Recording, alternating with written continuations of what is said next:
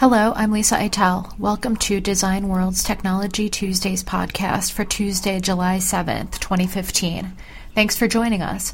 Today's topic is what motion engineers forget about efficiency and how to boost energy savings with gear motors. This is a continuation of the conversation I had with Rich Mintz earlier. Rich Mintz is Senior Market Development Manager for the gear motor segment of Siemens Process Industries and Drives Division.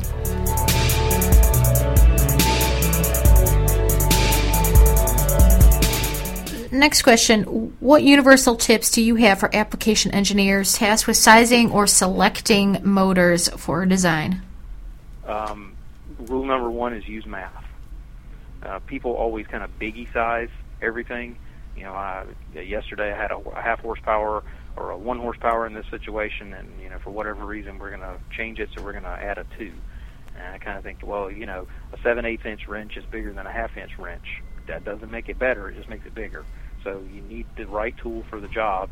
You do that everywhere else, so you should do that for the components you select as well. People end up using larger things than they need. They consume more energy. They cost more money, not only to buy it, but to mount it on the machine and do everything else. So you keep making things bigger and bigger than they need to be, you're throwing a lot of money away. So our stance on this is actually understand your loads.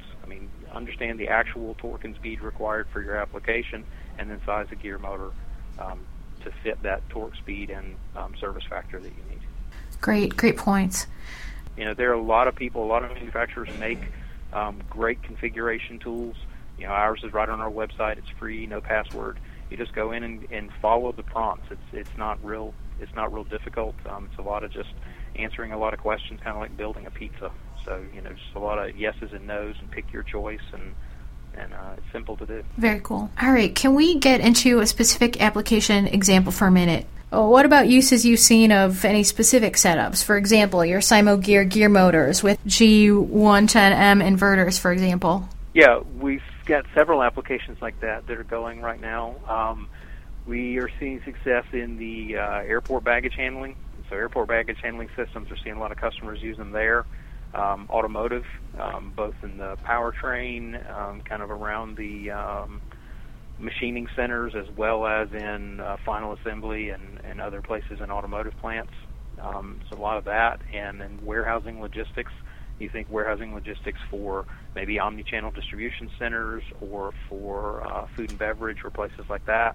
Anywhere where there's lots and lots and lots of conveyors, high amounts of installed axes in a particular application, that's where we see is kind of a best-in-class use of those kind of products. Some of our OEM customers really like it because it operates on Profinet and Ethernet IP, one piece of hardware, so it helps them stay flexible for their end-use specifications. So OEMs can build one type of machine, same hardware, and then they can provide to whichever network they need to connect it to. And also the cost savings from cabling, and just the time savings on installation. So when you can use a decentralized inverter, especially the motor mount type, there's a lot of savings on time and materials to accomplish the same thing that a lot of people are still doing with cabinet-mounted inverters. All right, Rich. So now on a personal note, what are you doing for Siemens these days? Well, about the only thing I've been doing for the past few months is ProMat. So everything was about the material handling show for us. So one thing that I think that's really cool that I see that Siemens is doing, beyond gear motors and even with drives and into automation, we're having a lot of conversations with material handling OEMs and end users to discuss what their big needs are. And right now, they're really looking at sustainability. They're looking at increased production capacity. They're looking at faster delivery times. If you think about how much e-commerce is driving your personal life and the way you do your shopping or whatever, you can buy things on your phone while you're at the airport. That's driving a lot of what's going on in machinery production and in manufacturing and in material handling in general.